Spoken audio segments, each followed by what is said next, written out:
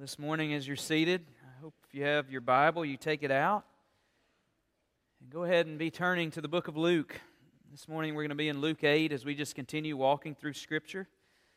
And maybe this morning you're a guest with us, maybe because of the baby dedication or something else. It's a great day to be here because we have been leading up to this day for the last couple of months as we as a church have been praying about a commitment, a resource initiative that we're doing so that we can build a new student building, so that we can just continue to reach the next generation for the gospel of Jesus Christ. So we've been praying about this for the last couple of months, had meetings about this, business meetings, all kinds of things. And today is a day where we just have what we call Commitment Sunday. Just a day, if God has laid on your heart to commit to giving to this, that you can give. And then God can use us as a family of faith together, that we can do more together than we can ever do apart. And so I doubt anyone in this room can build a student building by themselves, but together we can do anything for the glory of God. So when you came in this morning, you got an envelope. It's just a commitment card, really, just like this. And so at the end of the service, we're just going to ask you to do whatever God laid on your heart. And maybe that's to give a one-time gift. Maybe that's to make a 3-year commitment over and above what you already give to the church. And we believe that God will supply the means so that we can build a student building and do a few other things through missions and other adventures so that we can reach the world for Jesus Christ. And the reason we're doing this is because we want to pay cash for this building. We don't want to go into any debt. We're not going to go into any debt to build it. So we believe God can do that. And so today we're going to see that. And I just want to share with you already, we've had people already starting to commit to this early. And we've already had almost $500,000 committed to this work, even in early commitments, before we even had this commitment day. So God is already working and moving, and I know He'll continue to do that. So at the end of the service, I'm going to give you an opportunity to come, just lay your gifts down at the altar. And we're just going to do that as membership here and regular attenders. We're going to ask them to do that. And we're just going to see what God does as He uses us for His glory.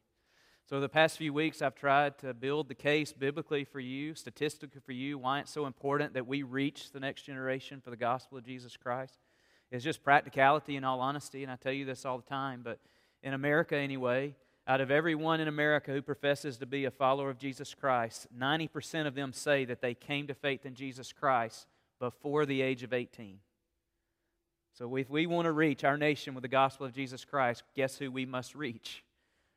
The early generation before they reach the age of 18. Because when they reach the age of 18 and when they go older and older and when they say no to God and no to God and no to God, their heart becomes hard and callous and they never respond in faith to Him.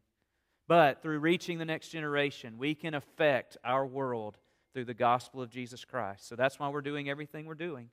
And so I've tried to share that with you, and this morning I just want to lay one other argument for you. And I'm not trying to manipulate this. I'm just walking through Scripture, through the book of Luke. So all I'm doing is coming to where God has led us today, even before I knew where He was going to lead us. And so just a moment, we're going to look at the parable of the lamp there, how we as Christians are called to be light. So in just a moment, we'll read there in Luke 8, starting in verse 16. But before we read, I just want to ask you a question. And it's the same question I asked last week. I don't know if you caught it because it was in the middle of the sermon. But this question, for me anyway, it convicted me and penetrated my heart. And it really affected me this week as I thought about it, and I want you to think about it again. And here's the question. Simple, but the answer is a little harder. If God were to answer every prayer that you are praying right now, how many lives would be saved? If God were to answer every prayer that you prayed this morning, this week, even this month, how many lives would be changed for the gospel of Jesus Christ? How many miracles would happen for people? How many? Would God send revival? Would God change the world through your prayers? This week, as I examined my prayer life through the lens of that question, here's the thing I found out about my prayers. I found out if God answered every prayer that I prayed, my life would be a lot more comfortable. My family would be a lot more blessed. But through my prayers, the world really wouldn't be changed. I take it a step further. With all the resources and blessings that God has given you, have you stewarded those resources so that God can let the nations hear the gospel of Jesus Christ. And you might not know it, but that's why He gave them to you in the first place. Would those who are hungry and thirsty and who have literally nothing, would their lives be changed because you give? I know the answer. And so do you. And here's what those two questions reveal. They reveal that we're a selfish people. You know, I like that, but that's reality. Because here's the way we pray, here's the way we give. If everything's okay in our life, if everything we care about is going well, if our family is blessed, then maybe, just maybe, we'll pray for something else. Maybe, just maybe, we'll give to something else, but only at that point. Why? Because we're selfish. I tell you this a lot, but I believe with all my heart, and I believe it more today than when I became your pastor 3.5 years ago. I believe with all my heart that we're living in the last days. That's what the Bible calls them. I believe that we're living in the generation, we're living in a time period where Jesus Christ is going to come back to this earth. And I know it's been 2,000 years since He ascended up into heaven, but the Bible says that He is coming back. And the Bible says He is being patient. God is being patient about sending Jesus back so that He can see more people saved. 2 Peter 3:9. He is being patient about His promises so more people can repent and come to the Lord. But I believe that the waiting may come to an end because I believe we live in a day that can see Jesus Christ return to this earth. And here's the problem with that, is if Jesus Christ does come back to this earth today, how many thousands of people just within a few mile radius of this church will have not heard the gospel of Jesus Christ and would die and go to hell because we are selfish people? It would be thousands. And I'm not talking about the Bai people in China. I'm talking about people that live in Northport, Alabama and Tuscaloosa County, within just a few miles of this church, within earshot of this church. How many would not know Jesus Christ? You see, the problem, because of our selfishness, because we care more about our lives than the things of God, the church in America, our church, we've become irrelevant. We've lost our influence.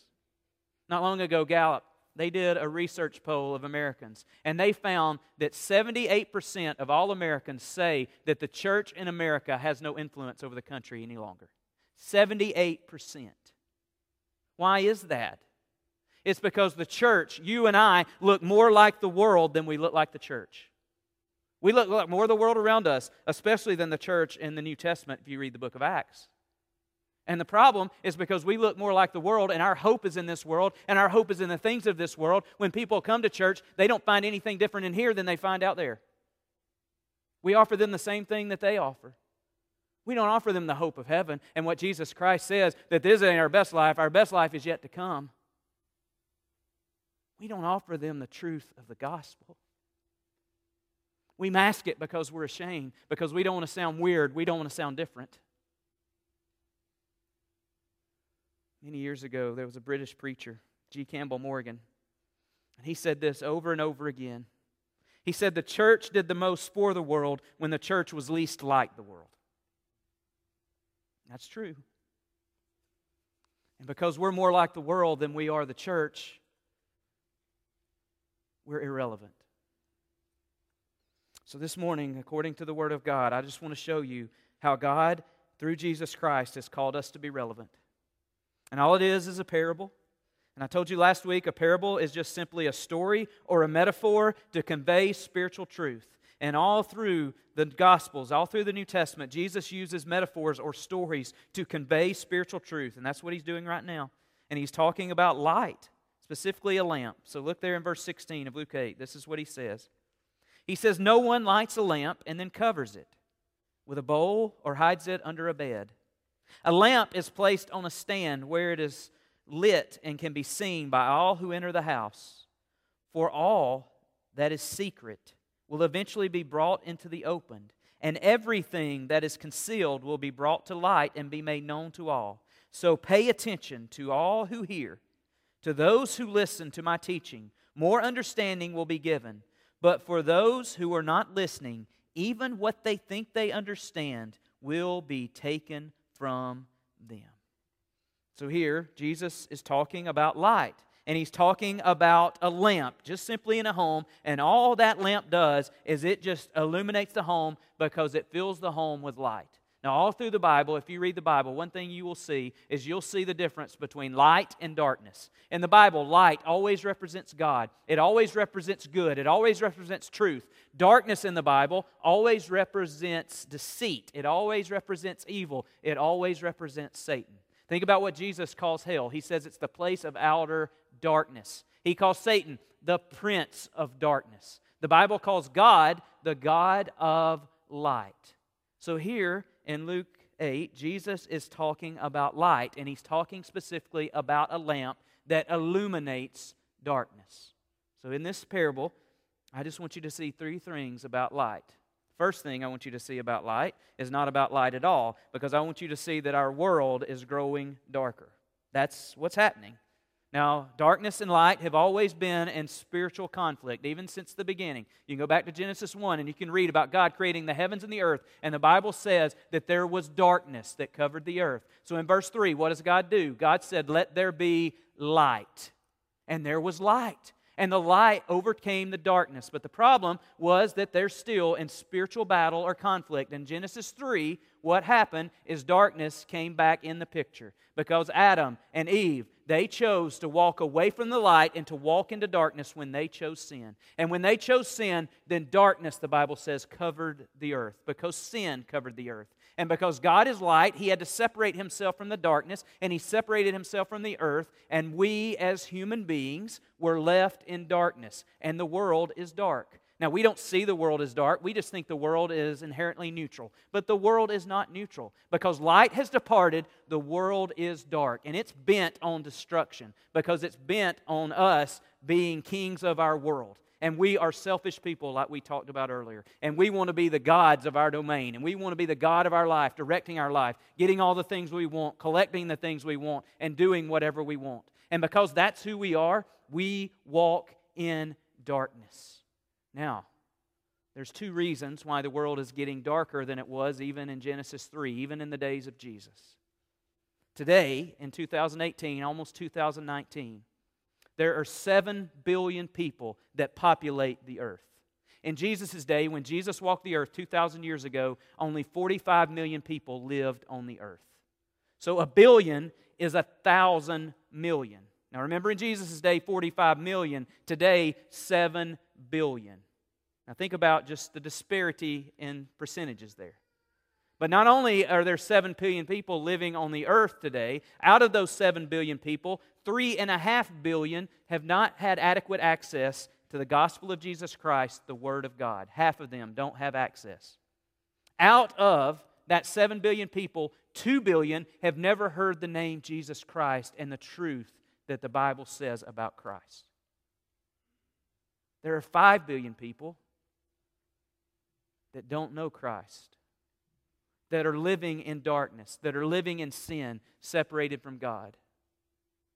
Because of their sin, because of their darkness, because of the culmination of all the sins and the consequences of the sin, what has happened to the world? We are growing darker and darker and darker. And the world is becoming more evil and evil and evil. It's just numbers. But not only is that one of the reasons the world is getting darker, the Bible says the world will get darker. And the Bible says specifically, in the last days, the world will grow dark.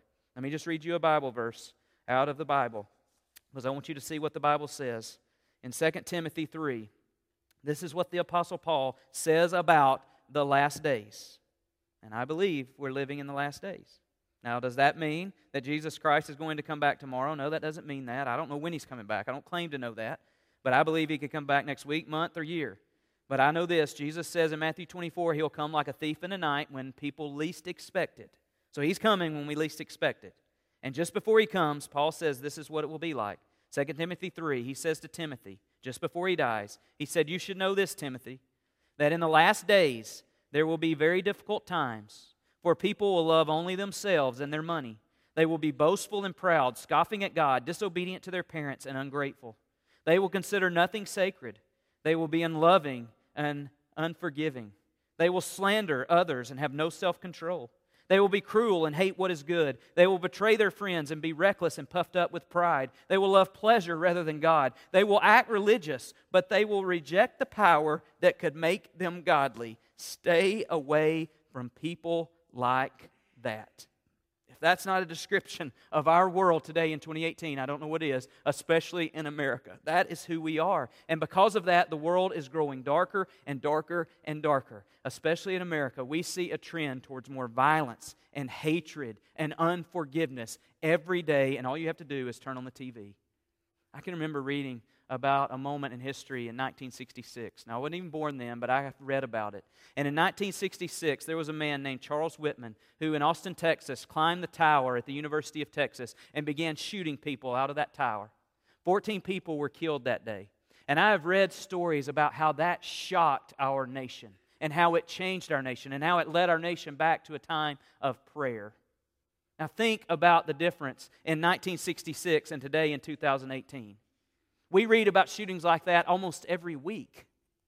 And we don't even think anything about it. Oh, that's just another happenstance. That's just another thing that happens. The news media barely even covers it anymore when there's a school shooting. Our world is growing darker. And here's the problem. As followers of Jesus Christ, we're getting used to the darkness. Have you ever walked into a movie theater and the movie's already started and it's pitch black and you come in from the daytime and you walk into that movie theater and when you first get in there you can't see, but you sit there long enough and your eyes adjust and they focus and then you can see in the dark because there's a little bit of light? That's what's happening to the church. We have become used to the darkness, and what only not have we become used to it, we've begun to like the darkness.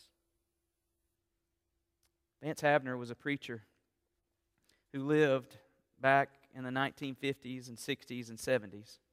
In 1964, he said this about darkness. In 1964, this is what he said. He said, "We are living in the dark.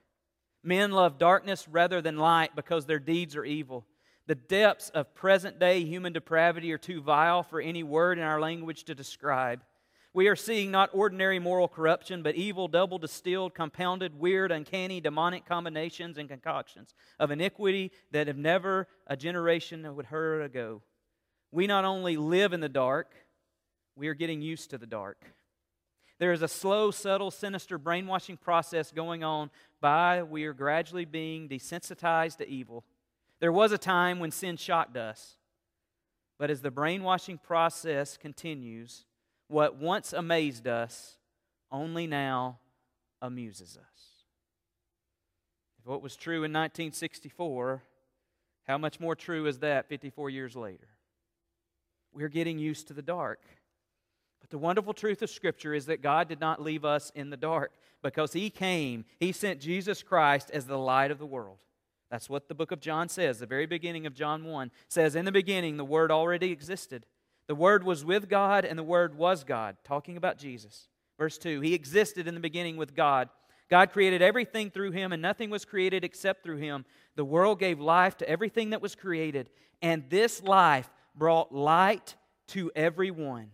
The light shines in the darkness, and the darkness can never extinguish it."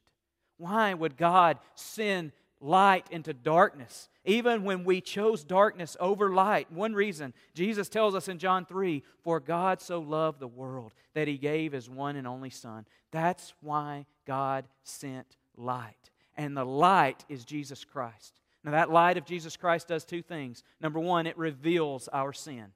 That's what our text tells us in Luke 8. All secret things will be revealed. That's what light does. It takes things that darkness distorts and it reveals the truth. So when the light comes into your life, you see yourself as who you truly are, loving darkness more than light. You see your sin and you see the wickedness of your heart.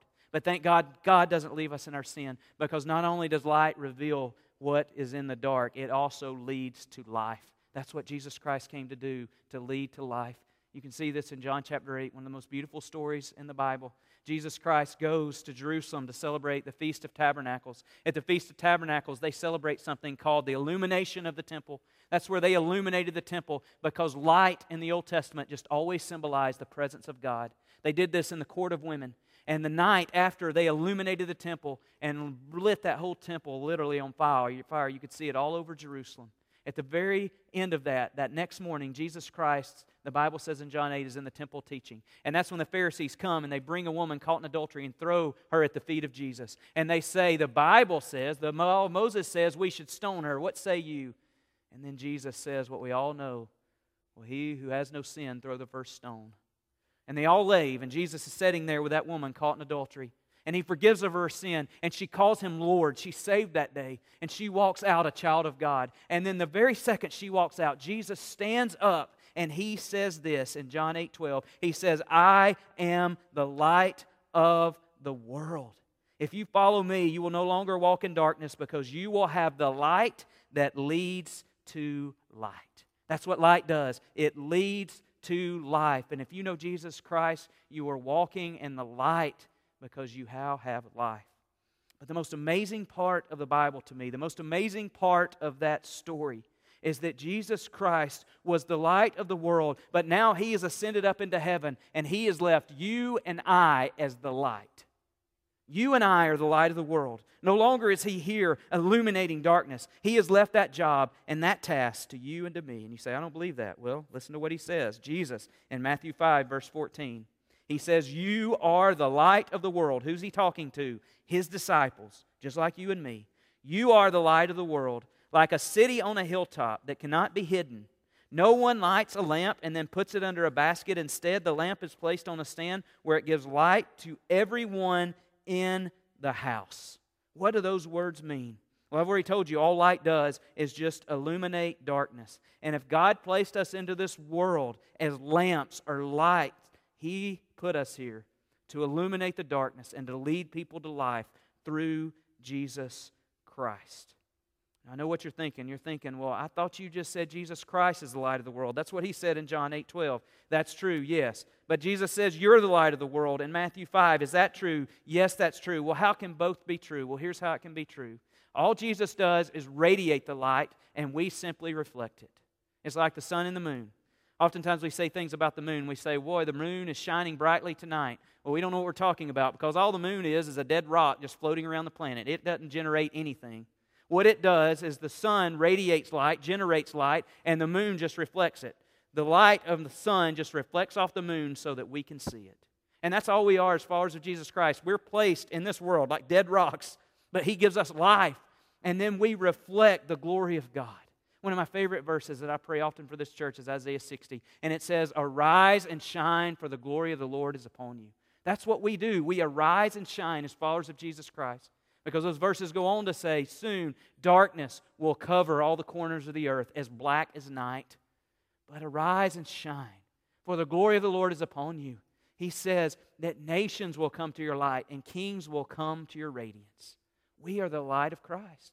But the problem is, Jesus says that if we're not careful, we will take our lamps and we will put a basket or a bushel or a pot over it. What does that mean? Well, in Jesus' day, when He was talking about this parable, when He's giving us this metaphor, what would happen in a home, a normal home, is they would always have a lamp that would light the house. And it would just be a pot filled with oil, and it would have a wick out of it, and it would always be burning. The problem in Jesus' day is they didn't have lighters, they didn't have matches, they didn't have an easy way to start a fire. So rather than putting and extinguishing the fire of that lamp out, all they would do at night when they wanted to sleep is put a bushel or a basket or a clay pot over it so that it would dampen the light so that no one could see it, and it would still be burning in the morning when they woke up.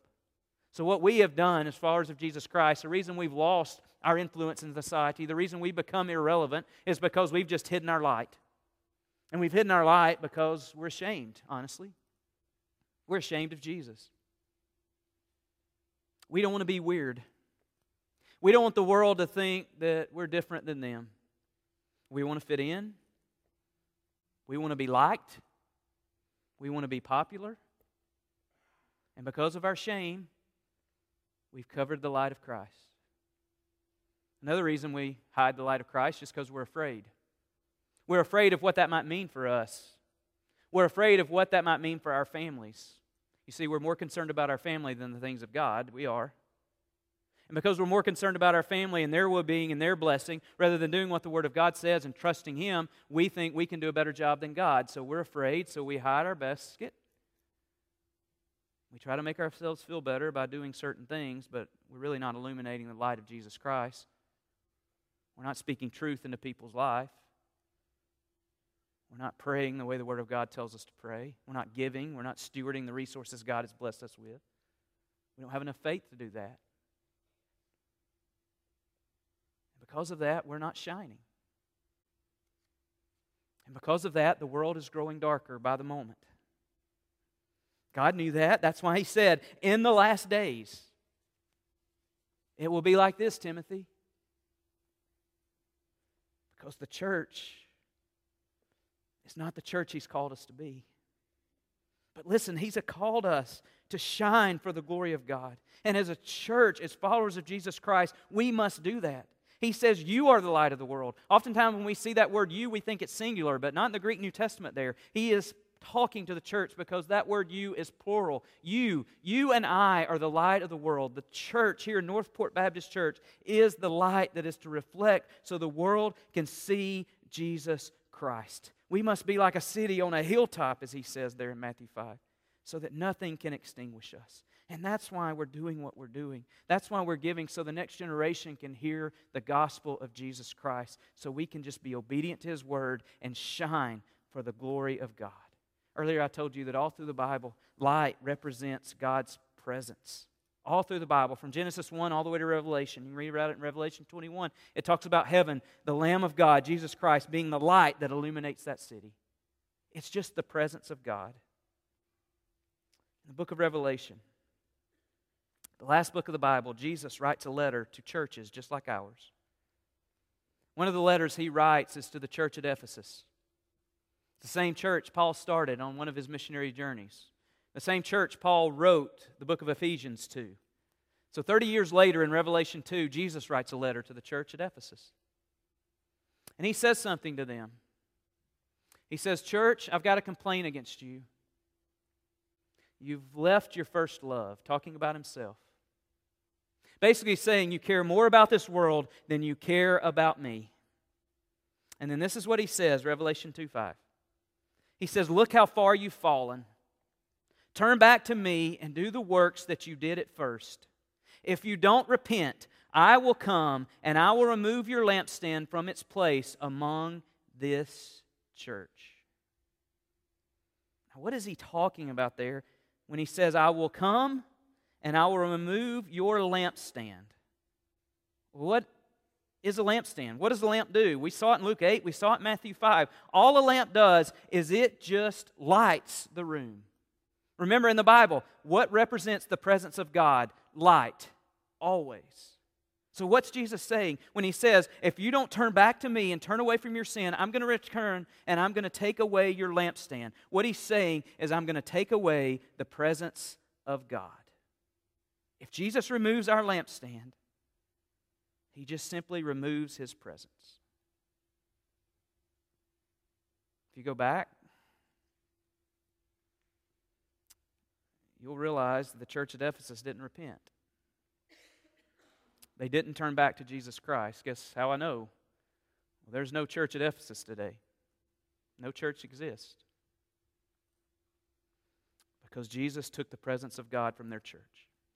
I don't know if you've ever experienced it, but nothing is more sad than being in a church that doesn't have the presence of God. Because there's no point of having a church at all if you don't have the presence of God.